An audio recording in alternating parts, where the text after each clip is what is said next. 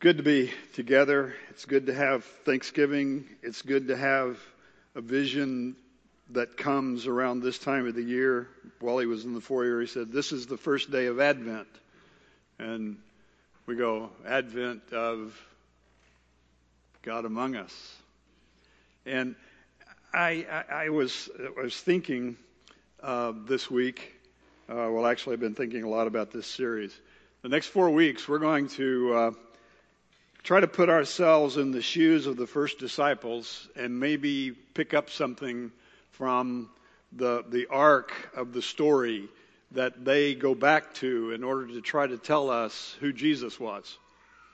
And it all starts with their affirmation, their belief, deeply held, that Jesus was somebody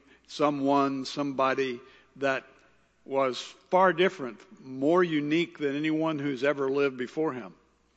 In fact, as you think about the life of Jesus, they are overwhelmed, I guess is the best way to put it, by something that happened that they had a hard time understanding, explaining, and accepting.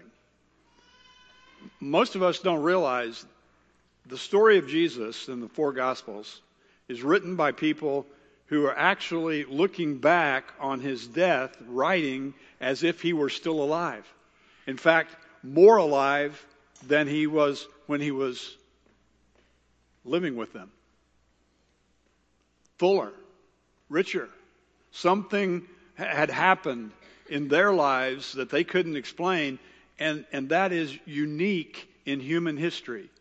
There is no other story written from any group of people about any person who saw someone who was dead and they write his story. They usually write it like the biography of Alexander or Caesar or whoever, from the perspective of trying to get you to remember them. The disciples wrote their story from the perspective that they believed the guy that they were writing about was still alive. There is no other story in human history that matches that. People having that perspective. And that's amazing. That's just blows you away kind of thing. I mean, that shows you that these guys were either the most intelligent, most creative people who ever lived, these fishermen and untrained and uneducated and non-philosophical people, came up with an original idea that no one has ever had in history. I think it's because they experienced something that no one had ever seen before in human history.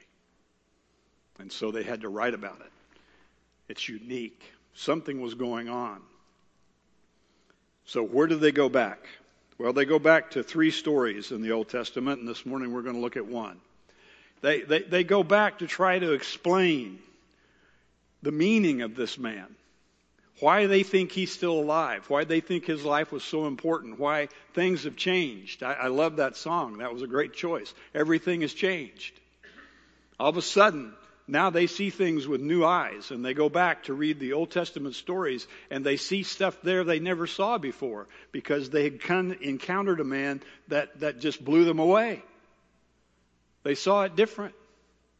In fact, he encouraged them to see it different. And as we go back to look at it, we're going to look back at the story that they go to first, and that's the story of creation. That's where they go back to. They begin to try to tell you about who Jesus is in the context of the whole story in the Old Testament. And as they go back to see, they talk about he's where heaven and earth meet. You say, "Oh, David, where do you get that?" Well, here it is. Jesus comes to Jerusalem in the first part of John, Gospel of John. He cleanses the temple. He throws a fit, you might say. He's upset by how they're treating God in his own house. And he begins to throw things around and get their attention, and they didn't like it. And so they come up to him and say, "Where do you think you get the authority to do this? Show us What are you going to show us to prove your authority? Jesus says, well, destroy this temple and I will raise it again in 3 days. And they replied, it's taken 46 years to build this temple and you're going to raise it in 3 days. Now, you see a difference in thinking here? Was Jesus talking about a temple made out of stone and rock and had a certain design and it had a Holy of Holies and so on and so forth? I mean, is that where your mind goes? This temple, 46 years, he's talking about the temple, they're talking about the temple of Herod. That's a new thing. If you go back to the temple that they built right after they came back from Babylon out of exile, that's 500 years, not 46 years. And if you go back before that one to what Solomon built, that's almost 1,000 years from when Jesus is on the earth. And if you go back to the tabernacle that precedes the temple as the place where God meets and heaven and earth meets and where you go talk to God, that's what a temple is, by the way. It's not a place where we go worship like this. Temple is God's house where you go meet God, where heaven and earth meet. You want to see what heaven is and you want to participate in the life of heaven, you go to a temple. And that's what he's talking to them about. Where do you go to meet God? Well, tabernacle doesn't go back far enough. Because the first temple, God's original temple, is creation. It's not a building at all. And Jesus says it this way. The temple he had spoken of was his body. After he was raised from the dead, his disciples recalled what he had said. Then they believed the scripture and words that Jesus had spoken. That should blow your mind. Why did they write down this story? Because they met a man they couldn't explain, who taught them stuff that changed them and blew their lives apart, changed them forever. And he says, my temple. Well, where's that temple? In creation, God was building a temple. Now, I know that we don't think of it in those terms. We think more in our Western world. We're more into gadgets and how things go together. And if you put silicon and layers and you put these and you can do remarkable things that are smart in your pocket, smarter than me. Because if I lose my phone, I don't know which day I'm supposed to be doing what anymore.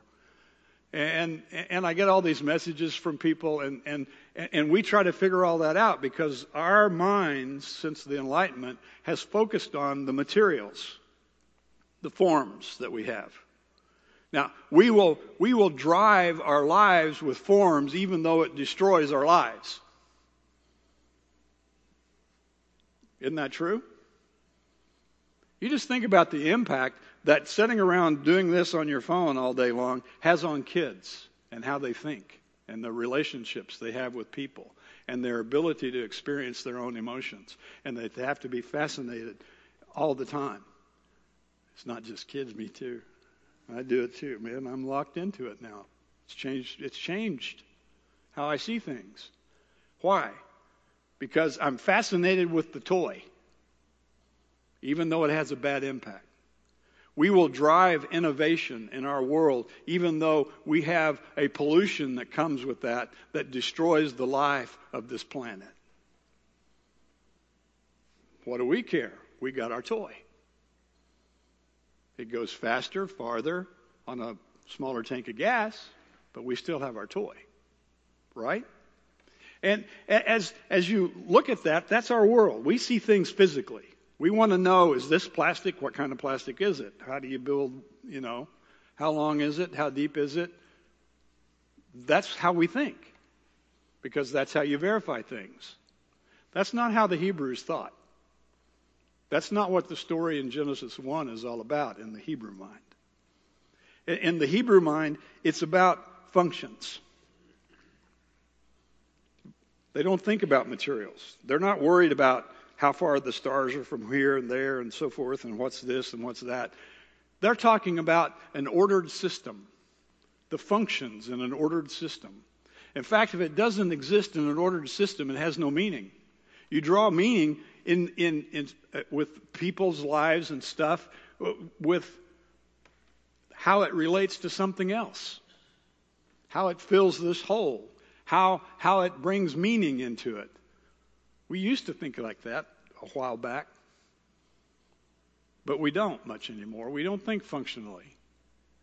We generally think in terms of forms. And so what's going on when you look at and you see different eyes and you look at Genesis 1? I'm just going to briefly go down through it. They're not, in Genesis, Moses is not talking about how things are made. There's no interest whatsoever in atoms and gases and distances and all that kind of stuff. You don't see any of that. What do you see? You see basically the demonstration of power, and you start off with light and dark functions. We have to have those, by the way, don't we? What happens if we had 24 hours of sun? How many plants would we grow? What would our crops look like? What would your life look like if you never got some sleep? Just go to Alaska, you'll find out. You see it? Light and darkness. He brings functions into the world that are essential to life. The second day he comes, and there's the separation of the waters above, which is the air and the moisture and so forth, and the waters below, which are the seas. And you have function again. You have a separation. And then you have the story of the dry land coming forth, and you have the story of seed, and you have all of that's required to have life, and how it all relates to each other, and that you have to have the water in order to keep the dry land wet so that the seeds can grow. I mean, you see how the function goes together? It's functional. And one of the reasons I think it's functional is day 1, 2, 3 is repeated in 4, 5, 6. It's not 1 to 6. It's 1, 2, 3, do over, 4, 5, 6. Because 4, 5, 6 comes along and tells you about the functionaries that are within this system. You say, oh, David, where'd you get that? Well, look at it. The first thing that happens is you have the sun and the moon, and it says that's given to us so that we have sacred time. We have days and nights, and that we have years, and we have seasons, and that we have the things that we need in order for life to thrive in God's presence. It's all there. And you have, in day 5, you have the fish in the sea and the birds in the air. What's that? God populates those two frames that are in there in day 2. The water above and the water below. And he populates it with fish and birds. And he tells them to multiply and fill the earth and be fruitful. They have a function. There's something they're supposed to be doing. And then he comes to day 6, and what you have is the dry ground. It came forth on day 3, and now it's populated with animals. You know, this is one of the few, there's only one other story that we know about in creation stories in any culture in the ancient world that even mentions animals. And they're insects. Hebrews look at it and say, this is life. This is life. God put it all together. He created it all together. Why? Because he's building his temple. He's building the place where heaven and earth meet. Life is supposed to be where God and people are together living in this vision of peacefulness. That's what it sets up in the first 6, in those 6 days. Because at the end of the 6th day, he brings forth man and woman. And he says he makes them what? In his image. You know that's the last thing you do when you build a temple in the ancient Near East? You bring in the image of the God. Now you think about this for a minute. In this story, you are God's image in God's temple. You.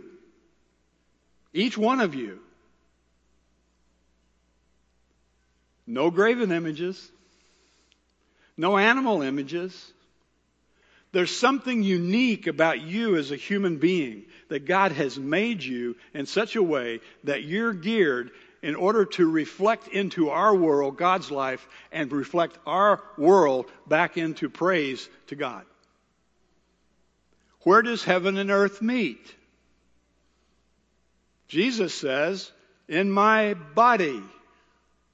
Because my body is a temple. And Paul says, you are God, you are Christ's body. Doesn't he?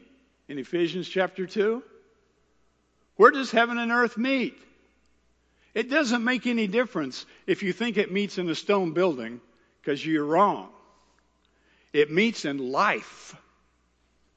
It meets in life. God has a vision of what life is supposed to be about and how he made it.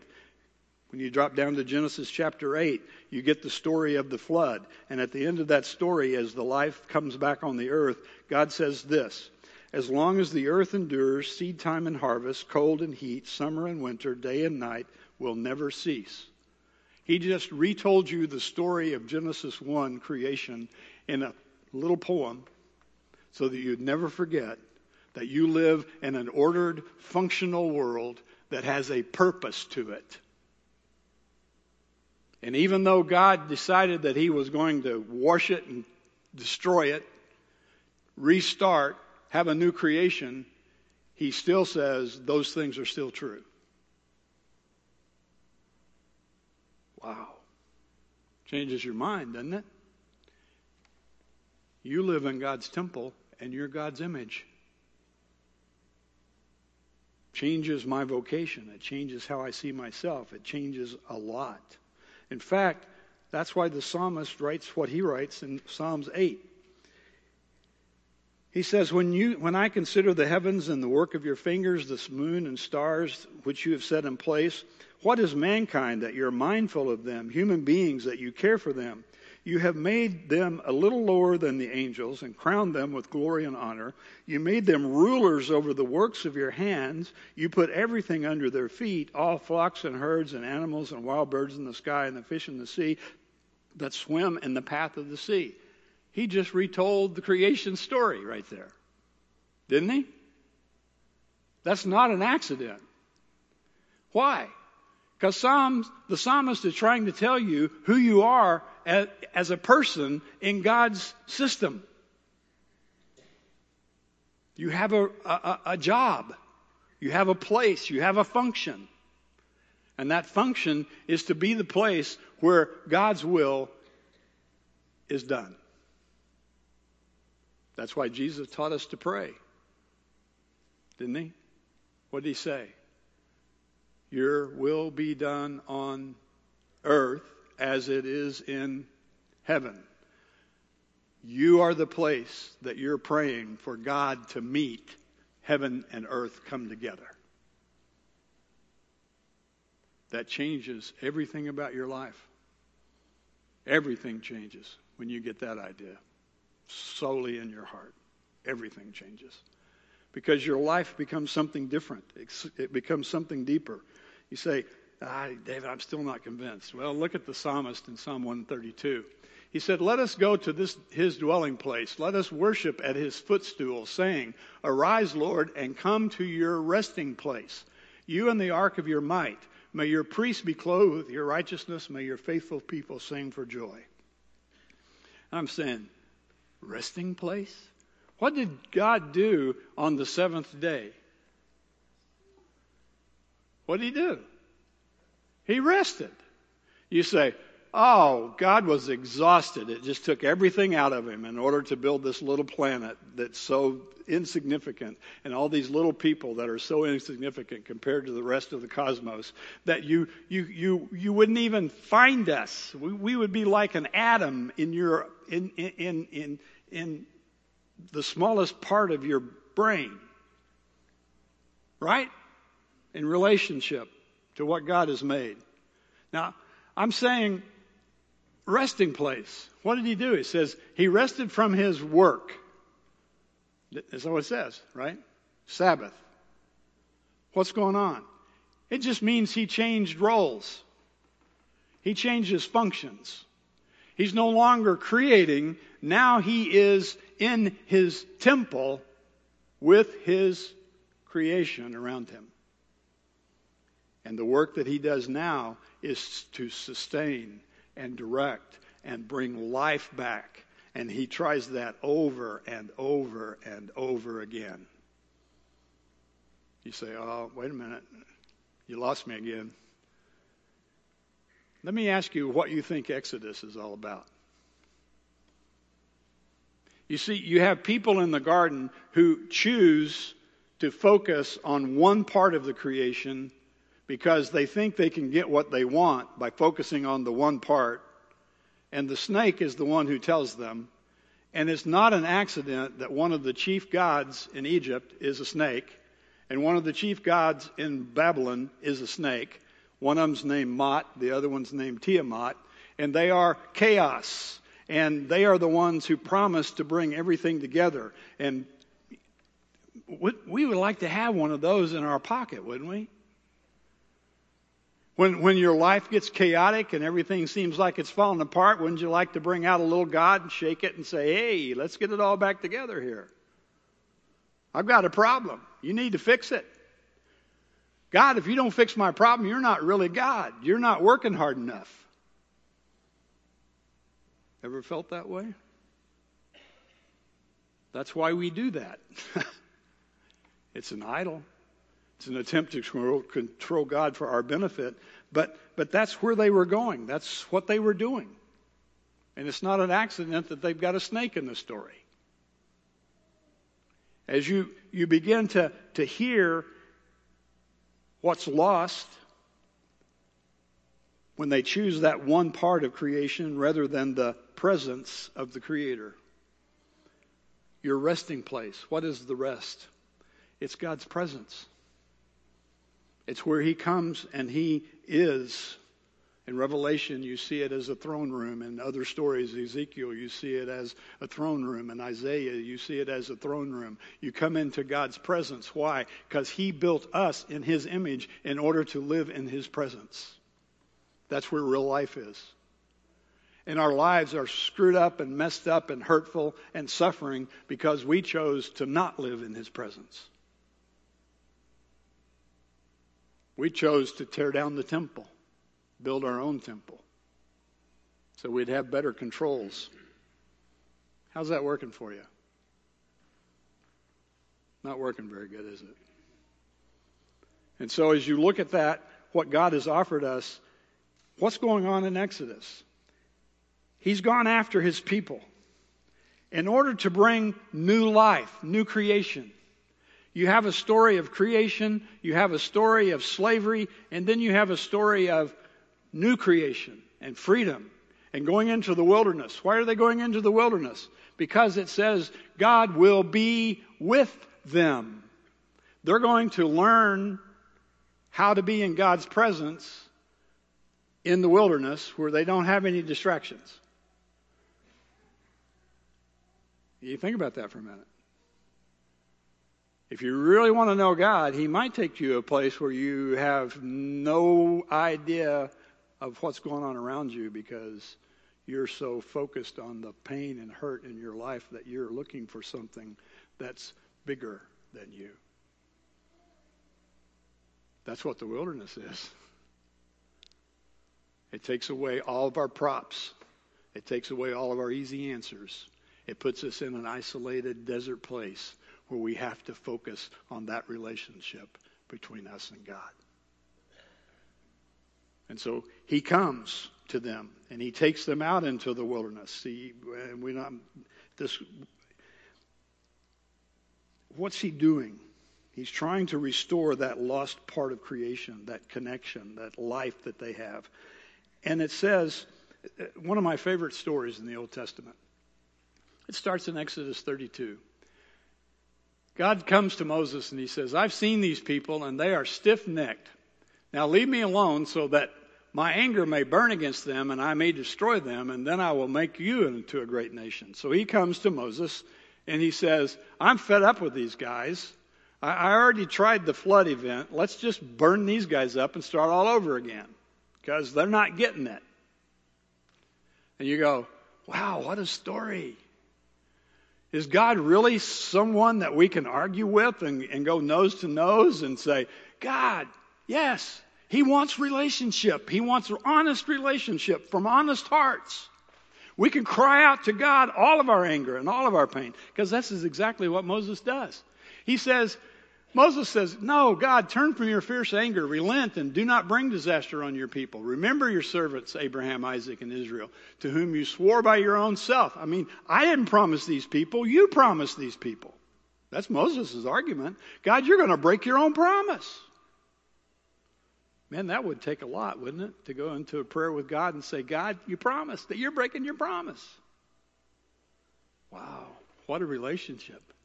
I will have your descendants as numerous as the stars in the sky, and I will give your descendants all this land I promised them, and it will be their inheritance. That was God's promise.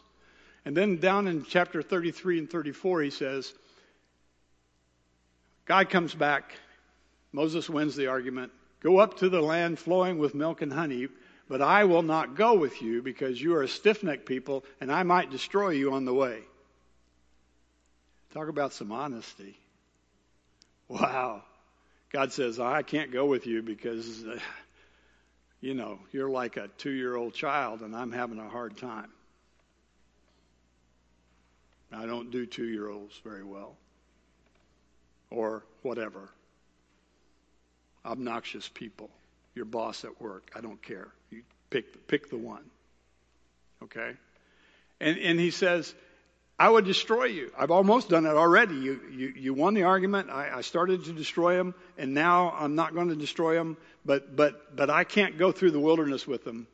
And Moses says, if you're pleased with me, if you're going to build me a nation like you promised Abraham, teach me your ways so that I may know you and continue to find favor with you. Remember that this nation is your people.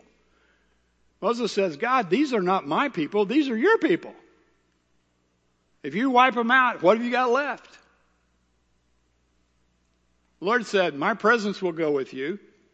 It says he relented, changed his mind. And I will give you rest, Moses said. If your presence does not go with us, do not send us up from here. How will anyone know that you are pleased unless you go with us? What else will distinguish your people from all the other people on the face of the earth? That's what God wants. That's what Jesus is talking about with these priests. The temple is my body. What is he talking about? If you want to be in the presence of God, just listen to what I'm trying to tell you. Follow what I'm trying to show you. That's where you'll find God. That's what he tells Moses. And Moses says, God, if your presence doesn't go up with us, if we can't live in your presence, life's not worth living. We'll just stay right here because we know you're here. We'll stay at the mountain. We don't need a city. We don't need all of that stuff. We'll just be right here. Isn't that wow? That's how you feel when you find God, by the way. You don't want to leave his presence. Ever. Somehow we wander away like sheep going astray, but we don't want to do that. It's a spirit life. What's the point of this? When God created his world, his plan was for people, human beings, to be the place where heaven and earth come together in his presence. That's our role. That's our vocation. That's what he wants to restore. That's what he's trying to restore in Exodus 32. Do you see that when Jesus comes, there's an Exodus story in the New Testament as well? Jesus is doing new creation. You say, well, wait a minute. I thought Christianity was about getting baptized and going to heaven when you die, and we'll all have angels' wings, and we'll have little cherubs around us and little harps, and we'll spend the eternity singing songs. Biggest lie ever made. That's Plato being Christianized. You escape life by getting rid of your body and becoming only spirit. And God says, no, you don't got the plan. The plan is for your life to be spirit and body together. Where life prospers, you are an embodied spirit. That's who you are. And what gets us fouled up is that we either tilt to one side or the other of that, and that causes all kinds of problems. What Jesus is telling them is life is in the presence of God when he brings those back together. That's why it's so important for us to understand the role of the Spirit, because the Spirit of God in you is bringing the body and the life of spirit back together. That's what's going on. That's what's supposed to happen. There's a new exodus that Jesus is making a difference in the here and now. Our lives, the little things are alive. Oh, I skipped over this one. Well, we can put it here. Then the Lord came down in the cloud and stood there with him and proclaimed his name, the Lord. Jesus comes, and what's his name? Emmanuel. What does Emmanuel mean? God with us. That's why I started today with the picture of the Joseph and Mary and the child with God is here. God is with us. He shows us God's nature and our nature at the same time. He shows us God's life and his life that he wants in us at the same time. He didn't just give us words. No, none of us would have read it anyway. How many of you guys don't read the instructions until you can't get it together? Yeah, right? That's why he can't just give us words. He comes and gives us life. He leads a new exodus. He leads a new creation. And that goes all the way through, folks. Goes all the way through. That's where we're headed, by the way. Heaven's not an up there kind of thing. It's a down here kind of thing. In Revelation, where does heaven and earth meet? On the earth. It comes down. And when it's described, how's it described? It's this huge golden cube. You go, why in the world? Cube? That doesn't make any sense. I mean, 1,400 miles cube. From here to Los Angeles on one side. Cube. That tall, too. 1,400 miles in space. The air gets a little thin at 1,400 miles in space. What's going on? Guess what? When you look in the original temple of Solomon and the one in Zerubbabel and the one that Herod replaced Zerubbabel's temple with, guess the dimensions of the Holy of Holies. It's a cube. It's a cube. And Revelation is saying, when God comes back, when Jesus comes back, we're going to live in the Holy of Holies, in God's presence. Now, what does that do to your life right now? Does that change how you live today and tomorrow, and how you treat each other at home, and how you treat people at work, and how you treat people that you don't even know, and how you treat people who are hurting, and how you confront, as Jesus did, those who are arrogant and abusive? Does it give you any kind of clue about the kind of life that God wants us to live? If we're going to live in the Holy of Holies, in his presence, where his footstool is, and guess what his footstool is? The Ark of the Covenant. And so as you look at what he's telling us about our lives, I want you to understand that your life makes a difference. Right now, right here, you have a job. You have a calling. And that calling is to be God's image in God's temple.